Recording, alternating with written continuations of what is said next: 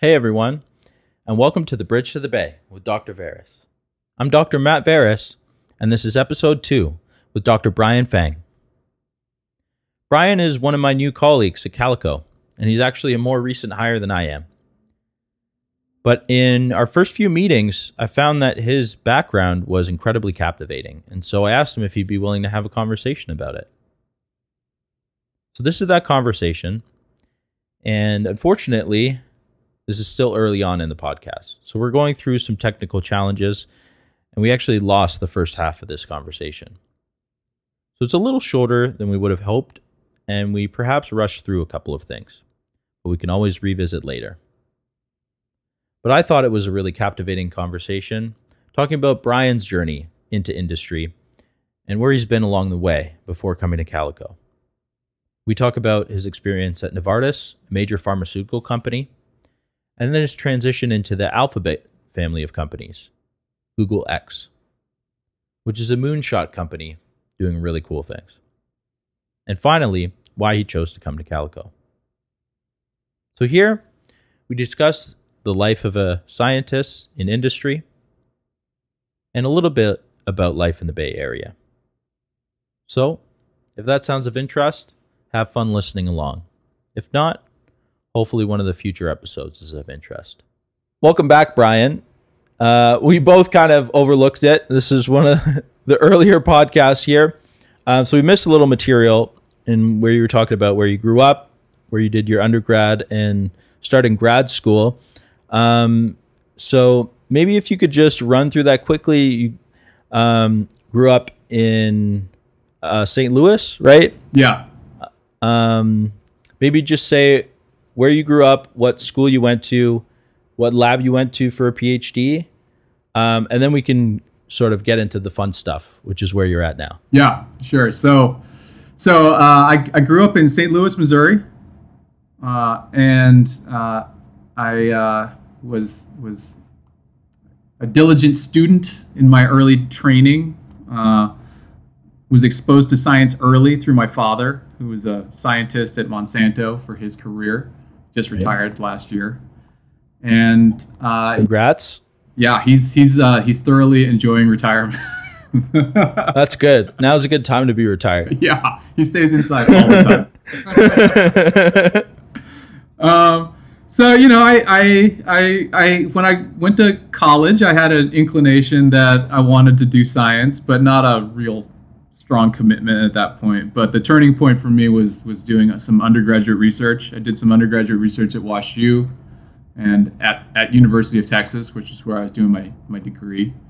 Mm-hmm.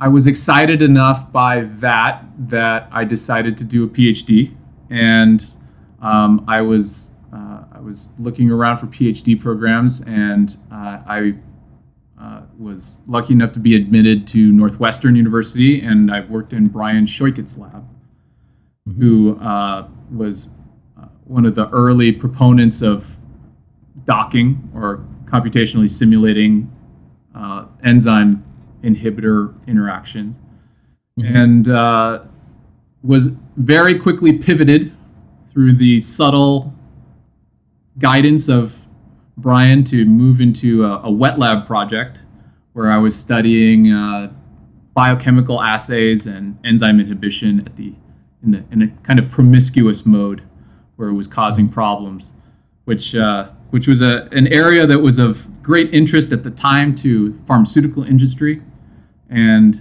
I started getting exposed at that point through my project to a lot of pharmaceutical drug discovery, which is at that point I became very convinced that was what I wanted to do in my career. Yeah, and that makes sense. And we were saying earlier that you were in a program at UCSF. What was the department of pharmaceutical chemistry? Yeah, so the funny story was that I joined Northwestern, but my first year, Brian elected to move the lab to UCSF. Right. And that came as a total shock. But a welcome shock, though. It was a welcome shock. Yeah, I was cold because it was October and it was my first Chicago winter. But I elected to go with him. and rapidly fell in love with San Francisco and the Bay Area once I got out here. So at UCSF, where we ended up, I joined the chemistry and chemical biology program, and Brian's lab was in the among other departments. He was in the Department of Pharmaceutical Chemistry, and so that chemistry, as we were talking about a little bit, was particularly strong and well connected with the Bay Area drug discovery and biotech kind of industries. Right. Yeah. And I was saying that where I'm coming from in Canada, they kind of pushed out the pharma companies back, I think, in the late 90s, early 2000s. Yeah. Merck Frost. Sorry? Merck Frost, which is... Merck Frost? Merck had a site called Frost, which... Because it was in Canada? I don't know. No, I think it had 2 S's. I don't know. It was a proper noun, I think. And I don't know. It just sounded like the coolest name for a company location ever. I don't know. But yeah. It felt like all of those sites kind of closed up. Yeah. It was kind of before I was old enough to be aware that was happening. I believe the prime minister, so that'd be equivalent to governor, or not the prime minister, premier, be equivalent to governor at the time, was Brian Mulroney. And I believe it was something to do with tax incentives. So they were heavily taxing pharma companies or something to that effect, at which point it became untenable to manufacture there or even hold headquarters. So yeah, I think most of them have an office there, which is essentially used as like a consulting hub. And when they roll out the product in Canada, they'll have a couple of people that manage its release or distribution. But really, there's no access there. There's not pharma companies looking at the grad programs. There's not grad programs looking to interface with pharma. Yeah. So we really don't have that connection. And it's more like we're just dreaming about it. Like maybe one day we'll do something and someone will find it important or interesting. It's just... It's amazing to have the local resources in a place like San Francisco or San Diego or Cambridge, where there's just so many companies and alumni of programs just still hanging around. Yeah, it's wild. The concentration is just unparalleled. Yeah. Okay, so you came over to UCSF or to SF, and you said it was kind of a place you really enjoyed and fell in love with. Yeah. Are there particular aspects of Bay Area lifestyle that really connect with you? You know, I think at the time it was 2003 when I got out here, and the Bay Area was just recovering from the first tech recession at that point. The boom and bust bubble. Yeah, there's probably been more than that, for people that have lived out here for a long time. but it was definitely pretty recession-y when we arrived. And San Francisco, it definitely had a very welcoming, anything goes, like whatever whatever your thing is, like that's cool, man. There were as opposed to now, it's been a big change, because at that point there were a lot of artists around, and like to be a graduate student in San Francisco at that point, you're equivalent to a starving artist. Right. Yeah. So we were all just kind of making do with our modest cash reserves, and you go to the bars where they would have like $2 pints, and you meet all kinds of people on a Tuesday or whatever. Yeah. It's a bit different now, but that was the vibe that San Francisco had. It was just very, very like open-minded, and that was kind of what I think I needed as a person at that point, was just to be in a kind of environment like that. Yeah, that sounds like a great place to sort of expand your mind, look forward, and see what the possibilities are. That's really cool. Yeah. So you're saying it's different. Like, have you noticed a difference in like the San Francisco culture recently? Yeah, the artist community, I think, has been pushed out. Yeah, it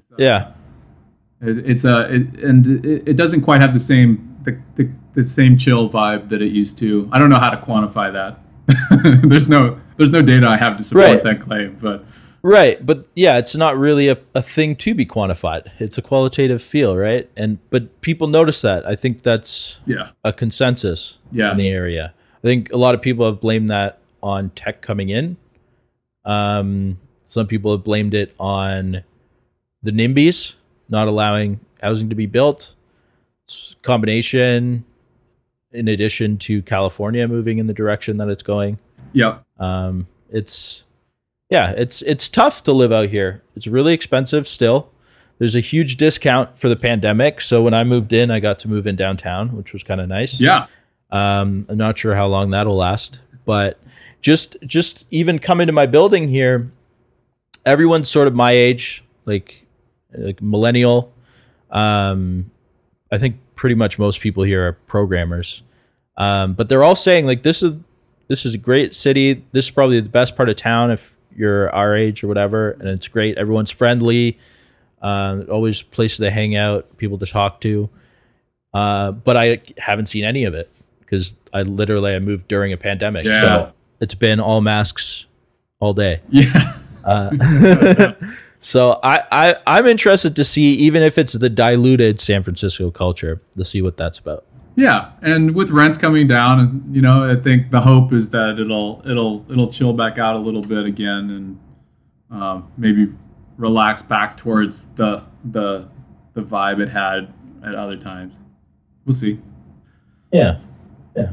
I think the cool thing about the Bay Area now, I mean, tech gets a lot of play, and that's deserved. But the other thing that I think that's changed is that the biotech companies have become sufficiently concentrated at this point that it itself is like it has momentum now. Whereas back in the late 90s, early 2000s, it was still a relatively small number of companies that were really out there doing stuff. Like Genentech was still, on its initial kind of like ascent into the stratosphere. Yeah. And it hadn't quite gotten to be the massive behemoth it is now. So it was early days back then too. So, but now it's cool because you meet a lot more scientists than I remember meeting back in the day, just out and about, like in the neighborhood, walking the dog around my neighborhood. There's a pretty good chance you're bumping to another scientist.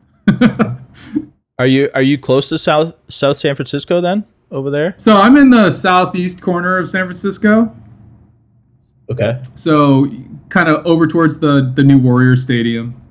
Yeah. And so like with our neighborhood, it's so close to the highway that anybody that works in South City or points beyond, like this is a great like jumping off point for getting down there. Caltrain is down here, so it does, I think, pull a lot of people that have Peninsula, South San Francisco commutes, which tends to select for people in our line of work.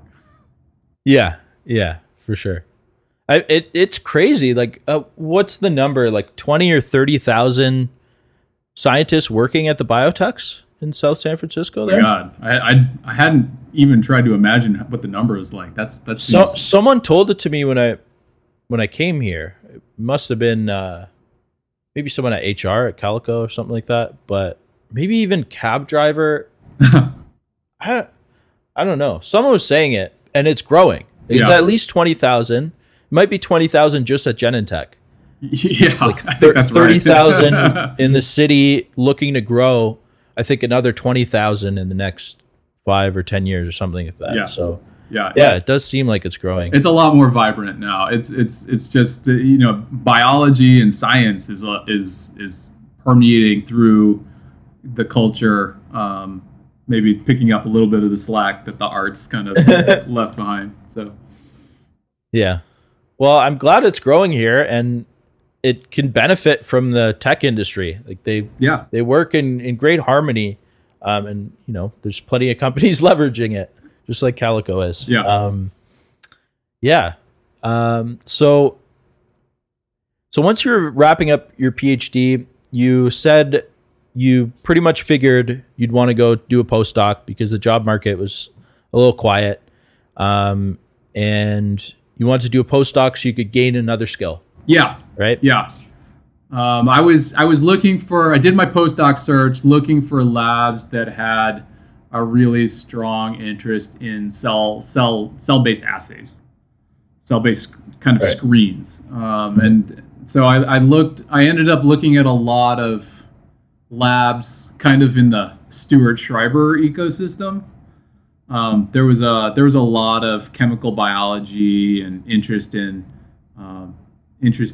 cellular screening from people in his orbit. So at that point, I actually considered moving out to the Boston area to go look at some labs out there, and I interviewed some places, but ultimately I was just kind of like, kind of like it in the Bay. Right. Why pick up and go somewhere completely new? I felt like if I hung out here, I'd be able to continue to work on the relationships and the doing the interacting with the kinds of people that I'd started interacting with in graduate school, and that would be useful for when I wanted to look for jobs eventually. So I ended up going to a lab at Stanford, and I joined the lab, the lab of James Chen in the chemical and systems biology department. And I had that was another department that had a lot of people that were just really interested in drug discovery or inhibitor discovery. I was working on, my project was a siRNA screen looking for novel modulators of the hedgehog signaling pathway. Okay. So cool. So that was my strategy for getting the cell assay kind of experience. Yeah. Well, sounds like a sound strategy and one that seems to have worked out, right? Yeah, I wouldn't say that I was particularly successful as a postdoc, but but I did get the educational component that I was after. When you say not as successful, do you mean like sort of in comparison to how you performed during your PhD? Yeah. What impact that was? Yeah, it wasn't a commensurate jump. My PhD project was particularly fruitful. I think I published several kind of short papers from that work, and it was like the projects just kind of came together. It was really nice. Then when I got to Stanford, it was more of a slog. We were doing a screen, and so whenever your project is a screen, you don't know exactly what you're going to get out the other end. And then there weren't kind of intermediate successes that could either become their own short little papers or signal that you were on your way to something better. Right. And so it was just kind of one long campaign to get to some things that looked good and then try to figure out how they worked. And it didn't end up feeling like a compelling scientific story to me. Yeah. Well, I think that's more normal than your PhD experience. Yeah, I think so. Unfortunately. Yeah. But you say it was a long time. Was this was it 3 years, 4 years, or? Started in 2007, and I was looking for jobs 2011. I started my job in 2011, so it was about 4 years. Yeah. 4.5. Okay. Yeah. Yeah. Which is, I think, pretty normal for a biology postdoc. Yeah, it's pretty normal. Yeah, I mean, I know a lot of people that have done, their first postdocs 3-4 years, another one that's 2-3 years on top of that, or 2 that are maybe more equal in length. But yeah, pretty much all the people I've heard of that have gotten a faculty position are at least 5 years postdocing. Yeah. And 2 postdocs. Yeah. It's a lot. I when I was thinking about that, it was a lot to be staring at. And I already felt like I had sort of mortgaged my good years to get the PhD in and of itself. And I'm looking around at a bunch of people that are like, yeah, man, you only got another 5, 6 to go Yeah. before you can start a normal job, like not be treated like an unofficial adult, not a real adult. Yeah. It's even postdocs, they're not paid like you should be as a doctor, right? It's kind of cheap labor at that point. So I was lucky that I could just go straight to industry. I think like James, who hired me, James Lee, was saying that he was hoping to get someone with a PhD, but that everyone that was applying had a master's or an undergrad, because it wasn't a postdoctoral position. Mm-hmm. So he wasn't getting people with a doctorate. And he interviewed a couple, and they said they were uneasy because they weren't sure if they could make it back to academia after. Yeah. And that is just really strange to me, because I always felt like if I was going to go to industry, I could probably leverage that as a bonus to get back into academia, because how many people have come to academia from industry? But also, like, I didn't really hear any good stories of kids going to to get a job in academia. It's just unheard of around me. The first example I heard of got hired a year ago, and she was a postdoc when I was starting my PhD. Okay. So I think she did like 6 years of postdoc, something like that, and like really, really high caliber. So I was hearing from a bunch of people, oh, just continue to do a postdoc and eventually you'll find something. And these sorts of tones I hate, because a bunch of like uncertainty, but not just that, it's not planning, I guess, not having a game plan. Yeah. And I'm just not that kind of a person. I tend to think of, shoot for a grandiose goal. You might not get it, but you're at least moving in a good direction. So that didn't really spook me in coming here at all. And mostly what I was actually looking for, I applied to some postdocs too. I only heard back from one, and the other one was at Novartis in San Diego. Uh-huh. The academic ones just didn't respond. That's interesting. They didn't even say like, sorry, we're not going to consider you, or we considered you and you're not good enough. Just nothing. Crickets. And it's really strange. There's some big labs. Maybe that's why. But it seems a little weird that, that was the stage where I have a PhD, going to a postdoc. I had a pretty good PhD from what it seemed like. I would expect to at least hear back from a couple. So that was a little strange. Did your advisor also contact those people? No. So this was completely independent from my supervisor, because what I was trying to go into, she had no experience. And that was understood. And that was part of why I stayed at where I was at Western. It was that it's a smaller school, but I knew the project I was going to work on, and I had been in the lab as an undergrad, so I kind of saw the trajectory and knew it would be a good project. But mostly it was an opportunity for me to get access to big data sets, which is what I wanted. And I felt like I could step right into it, as opposed to having to start something new in a fast-paced environment where perhaps I'd lose out on some learning, some practical knowledge. So instead, I kind of did it all myself and learned a lot, but it was challenging. And I couldn't quite get that quality that I was hoping for, because it was mostly me doing it. And so the main thing I was looking for was some machine learning engineers, because we just don't have them.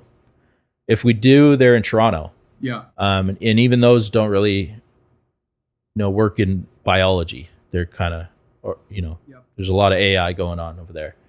As well. And so I was looking for just either universities or labs that had done some machine learning on big data. And there's some, but then didn't really have postdocs looking for the skill set that I had. They mostly want people that are programmers or something like that. And I didn't have quite a good enough skill set in that area. But Calico, I knew the company was structured in a particular way. Yeah. And that was that there's a lot of computer scientists, machine learning engineers, especially, that work in concert with the biologists. They're generating the big data. And so everyone can work together on it. But the infrastructure's there. And there's the experts there that could do it better than I can. So I mean, for that kind of interest, I think you ended up at a pretty good spot. Right. And it, honestly, Brian, it was mostly me dreaming up a position. And then I went to see if it was out there. And Calico kind of showed up. There was a position that I actually qualified for. I was surprised about that. I applied for it like the next day. This was all like after the winter break. So it was like, you know, it's a new year. I'm going to try and get a job. That's what I'm going to try and do. Put an application. I got an email back that day to do a phone screen. And I think a week later, I was on the phone with James. A week after that, I did a talk. And then 2 weeks after that, they flew me down to do an in-person interview. Right place, right time, right person. Maybe 2 weeks right after. So it was all very quick in succession. And I only heard back from the other position, Novartis, but when I was waiting to hear of an offer from Calico. So just how quickly, it was James specifically, but how quickly Calico moved was a big positive as well. All the signs were pointing towards a company that was like thinking in the way I thought, moving in the direction I thought, thinking big, high impact for the future. And on the biggest problem I can think of in biology, which is how do we keep living? Yeah, it's good. It's good. Another fortuitous story. That's awesome. Congratulations. Thanks. But this is about you.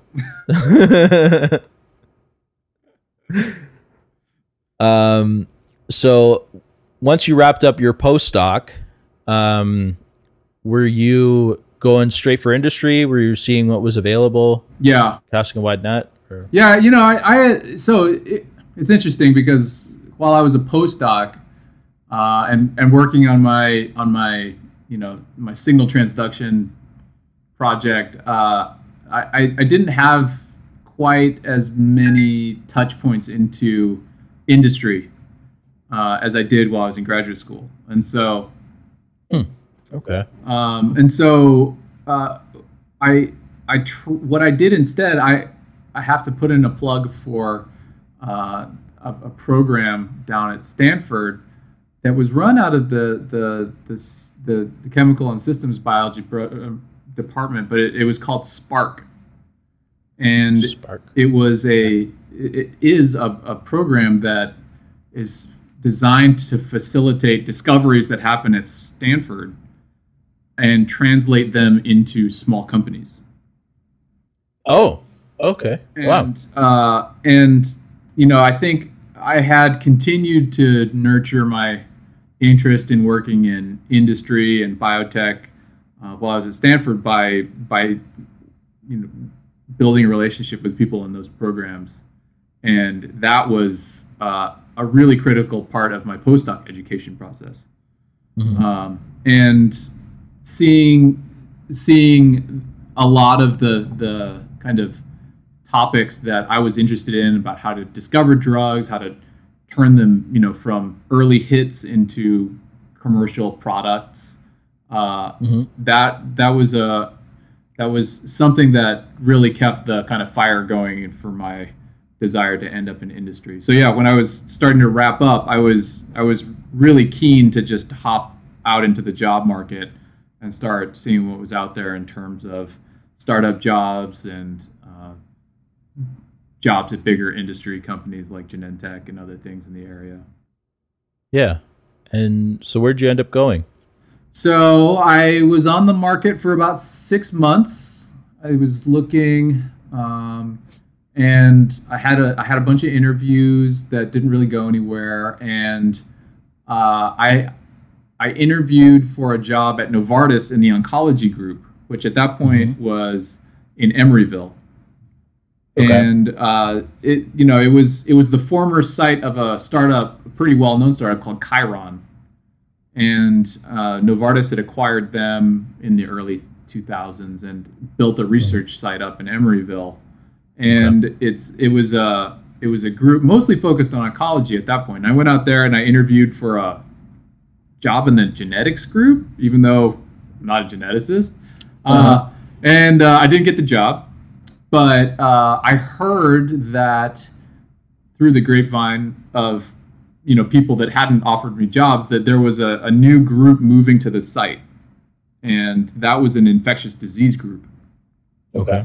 And so that group was moving from Cambridge out to Emeryville, and they were going to be hiring people to do everything. There was all of the jobs being open, but I was particularly focused on small molecule screening and assay development kind of roles. And the job I ended up finding there was in the antibiotics discovery group. Ah, okay. So I unexpectedly made a shift from eukaryotic biology to prokaryotic biology. Yeah. But I ended up in the kind of job that I was kind of hoping for, even going back to my early graduate school kind of pipe dreams. Yeah. Wow, that's great. So, how long did you stay there? And what was the main takeaway? Was it what you were expecting? You eventually moved on, so yeah. So I was at. We were all there together for about seven years, because we started. I was one of the first new hires that didn't move from Cambridge, and that was 2011. Mm-hmm. And the layoff announcement came in July 2018, and then I think my last day was September 2018, and it was a really good run. It was a good job. That was a solid place to work, especially coming out of training. Yeah. It was a department that was a really nice mix of young, inspired go-getter types that were coming out of training, and vets that had been around the block several times. Yeah. And yeah, that's key to wrangle those wily young kids, right? Yeah. So, it was just a really good group of scientists, and I had a lot of opportunities to develop skills, teamwork skills, like soft skills, how to play nicely with other kids, and not run with scissors in the lab, I guess. I don't know. It was just a really very warm, nurturing environment for a young scientist to develop. That's good. And so, in the end, why did you move on? Was it the team just was dismantling, or you were looking for something? Yeah, the whole department got shut down. Oh, okay.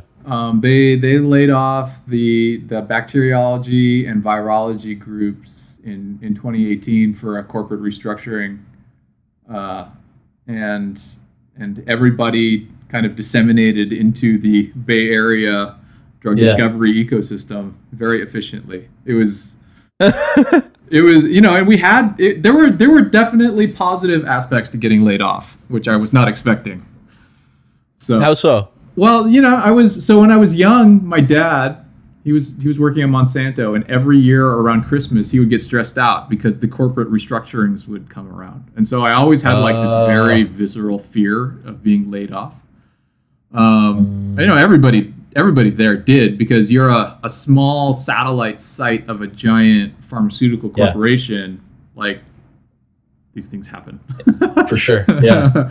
So the announcement, they did it in a very, I don't know how much of this was out of the goodness of their hearts or what, but they told us in July, and we had multiple months to basically wrap up what we were doing and look for jobs. So I was paid full time to write up papers and look for jobs and network. Wow.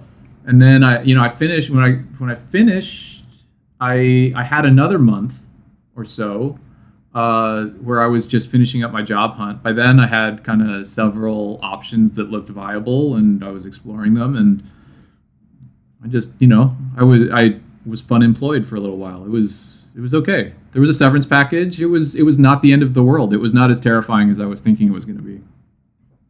Huh.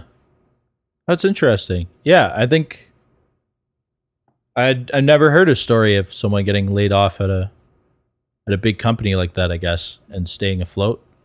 But like, I think this is a good area for that sort of dynamic because, like, I was at a venture capital meeting in Toronto at one point, and there was a guy telling me that there's almost no venture capitalists in Canada, and that's because there's no venture capitalists in Canada, so they don't have partners to work with. There's no ecosystem. Yeah. That if someone doesn't have the expertise, they can be like, actually, my buddy at this company can help you better, and we'll co-opt on the deal or something. And he was saying this in contrast to Boston, where you get fired or your startup could fail, and you get a job the next week and not even have to change parking spots. Was how he said it. Yeah. There's just such a concentration of talent all working on similar things that the overlap is all there. So you lose one opportunity, there's already a bunch there. Yeah. You don't even have to move. So it creates an environment where people are allowed to risk take and they're allowed to fail. Whereas, places where there isn't that concentration can't. Yeah. So in Canada, it's not a thing. But that's also why Silicon Valley works so well with tech. And I'm glad to see it's expanding in biotech as well. Yeah. I think someone told me that it has the largest concentration now of biotechs, which I thought was interesting. That it's now past Cambridge. Yeah, I find that interesting. Or I guess as well. Boston. Maybe it's a concentration thing. I don't know. Yeah. It's all Oyster Point. I think like the Boston, New Jersey area definitely has the concentration of pharmaceutical research. So when these corporate restructurings happen there, I definitely heard from friends out there that, yeah, you just kind of roll across the street and you see who will let you come back in. But it's true. Like now San Francisco and the Bay Area is like that. I mean, between the job that I worked at after Novartis and coming to Calico, I have moved, I think, maybe a half a mile. My commute is exactly the same. That's great. So are you allowed to say where you went after Novartis? Yeah. How you got to Calico? So when I finished after Novartis, I was feeling kind of open-minded and curious because I'd spent 7 years doing small molecule screening and drug discovery, and through my time at Novartis, I'd gotten introduced into some of the more modern, recent innovations and computational approaches to studying data. And so I was particularly interested by an opportunity at an Alphabet-associated company called X, which is used to be known as Google X, and it's a bit of an incubator that Alphabet maintains to kind of execute on very ambitious long-term research projects. Right, and some of those have been rolled out to other Alphabet companies. Yes, right? Yes. The aspiration of all the projects at X is to become their own letter of the alphabet, so to speak, and become a self. I thought that's a really cool idea. Yeah. And in the news, I just read in the news this week that one of them that I was particularly fond of, Loon, which was the internet delivery by stratospheric weather balloon company, is rolling. They're shutting down, which is kind of a bummer. But damn. Yeah. That's how it goes. But X was really cool. Is a really wild and zany place to work. And it was my first exposure to Alphabet and Google and things that there were definitely things to enjoy about the kind of cultural heritage that Alphabet associated companies have. Yeah. Like, first day of work, what did you notice was different from Novartis, or what was the biggest difference? Okay, yeah. So at Novartis, your first day, you rolled in, you met with maybe an HR person, you did a bunch of trainings. Yeah. And you kind of go to your office, your desk, and you get a computer, and you kind of poke around at it for the rest of the afternoon. Meet some people. Yeah. You talk to HR 3-4 times about trying to get things set up and make sure you're in the system. Maybe do some more trainings. That all happened within about the first hour of being at Google. So like, X does its orientation in line with Google. So I went down to Mountain View to the main Googleplex for orientation, and there was like 200 people there. Oh, okay. And you walk into the room, you go to your, there's like a station to take your picture. There's not even like some person with a camera. It's just you stand in front of a thing. All automated. Picture, and then you get your badge later. I don't even know how the automation on that works. But you walk into this giant room full of 200 people. They're all, for the most part, they were working at Google or, more kind of main trunk Google companies. And you sit down at a chair. Somebody tells you to go sit down at a chair, and you sit down, and your computer is there, and it's got everything installed on it, and all your information is like largely pre-populated into the databases. And then they're like, okay, we're just gonna all together set up your benefits right now, and then everybody just goes through it in 20 minutes. Everything is set up, and then they give you a little hat with a beanie on it. Now you're a Googler or Noogler. Yeah, a Noogler. And it was just like the efficiency was orders of magnitude different than at Novartis. It was pretty wild. Yeah, that was fun. So did that efficiency carry through with other aspects of Google X? Yeah, video conferencing was pretty top notch.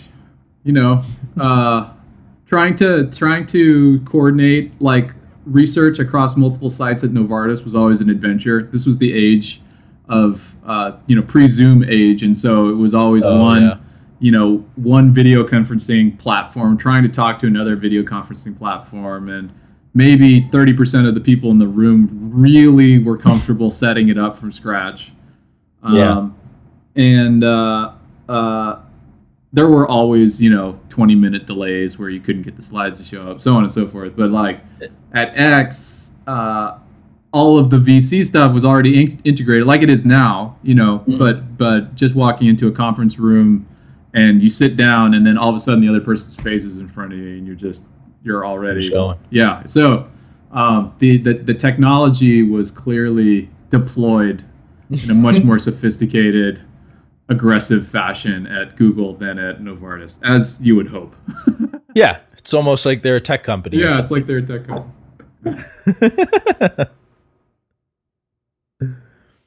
All right. Well, okay. So you weren't there too long then, right? We were in beginning of 2021. So yeah. Is that light dying on you? Yeah, it's trying to, but it comes back on. Yeah, there's a charger there. Yeah, I got it plugged in. Okay. I think. Anyway, yeah. So the way that projects work at X is that they're essentially startups, and so the project that I joined was maybe 20 people, 15 I think when I joined it, and it was its own thing at that point, and the project was, as 20-person startups are, the project developed very quickly in unpredictable ways and pivoted and, very dynamic. And at some point, it had drifted a little bit further from drug discovery and the kinds of issues, like the kinds of scientific topics that I was really interested in. And I was just starting to feel like time might be right for me to go back towards drug discovery again. And so naturally I looked within the Alphabet ecosystem and Calico was I already knew from some interactions that Calico was filled with some pretty like-minded individuals in terms of, you know, bringing together technology and biology, and so that was it felt like a pretty natural transition. Nice. So you're just making this transition now. When did you get hired officially? My first day was in October 19th. October, yeah. So you're even newer than I am. Yep. Well, that's great. I mean, it'll be nice when you can meet your coworkers in person, right? Yeah, indeed. Have you been able to sort of get the ball rolling on anything that you were hoping for? Yeah. Some in silico stuff, maybe? The people that preceded me kind of did all the proof of concept work on the technology that I'm going to be using a lot. And they did such a good job that everybody at the company was pretty much beating down my virtual door to talk to me about new projects that they had dreamed up. It was, I think, the nicest way to onboard at a new company possible is just to have a bunch of people excited to work with you. So it was, it's been pretty fun. That's good, Ryan. I hope it galvanizes into some solid projects over the next couple of years here. Yeah, it's looking like it. I'm excited. Good. Well, I think now is a good natural stopping point. We went over what I promised you with a little technical difficulties. But it really was a pleasure to talk with you, Brian, and thank you so much for being so generous with your time. Absolutely. It was fun. I hope we can meet in person. I can say this again. Maybe grab you a beer at some point. Yeah. But for now, it was great meeting you over this and learning a little bit more about you. And I think I'll let you go. Okay, that sounds good. Yeah. Thank you, Brian. This has been Bridge to the Bay with Dr. Veris, with more to come.